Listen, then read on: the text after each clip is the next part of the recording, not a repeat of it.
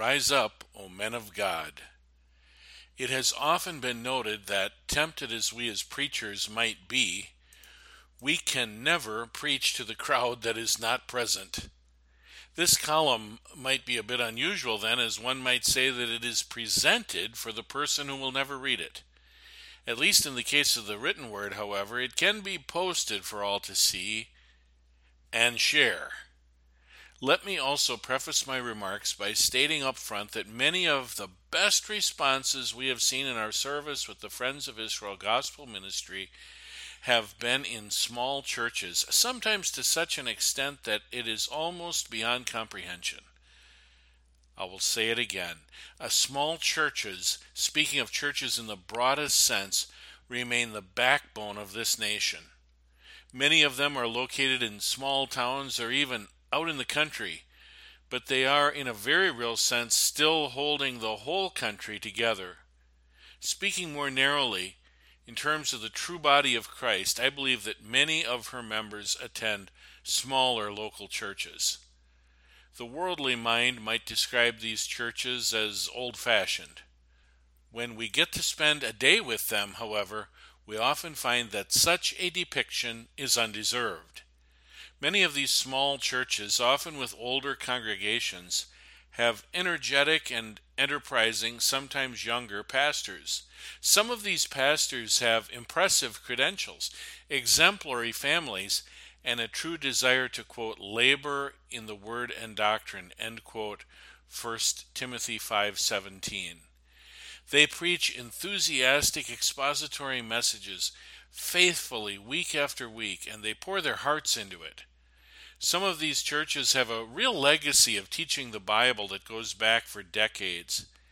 Every so often we find one that once had a pastor who went on to achieve notable accomplishments, and others have, quote, built on this foundation, end quote, 1 Corinthians 3, verse 12. Yet over the decades the church declined.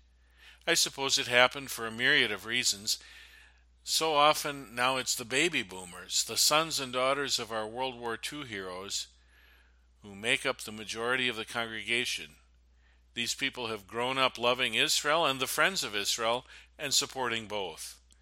It is from this group of people that I hear two types of statements on a regular basis which trouble me greatly. First, on occasion when I preach on biblical prophecy, these senior saints will tell me wistfully that they haven't heard anything like that in years. That always makes me happy for the moment, but sad concerning the state of the church. But there is another response that simply leaves me speechless. Their request goes something like this, quote, pray for my son and his family.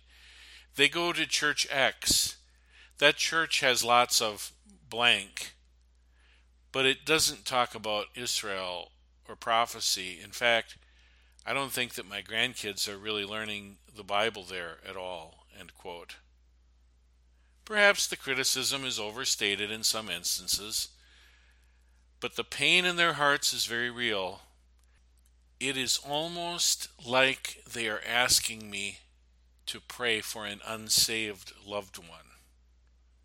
What am I to do with these burdens?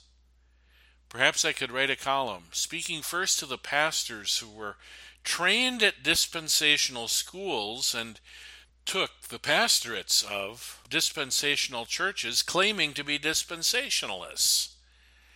Yet now, at least practically, they have abandoned any semblance of preaching on Bible prophecy. Dear Pastor, may I respectfully entreat you to consider the great need for this kind of teaching at this pivotal time, perhaps very late in the history of the church age. If you are in need of help in these areas, I know that the Friends of Israel in particular stands ready to assist you.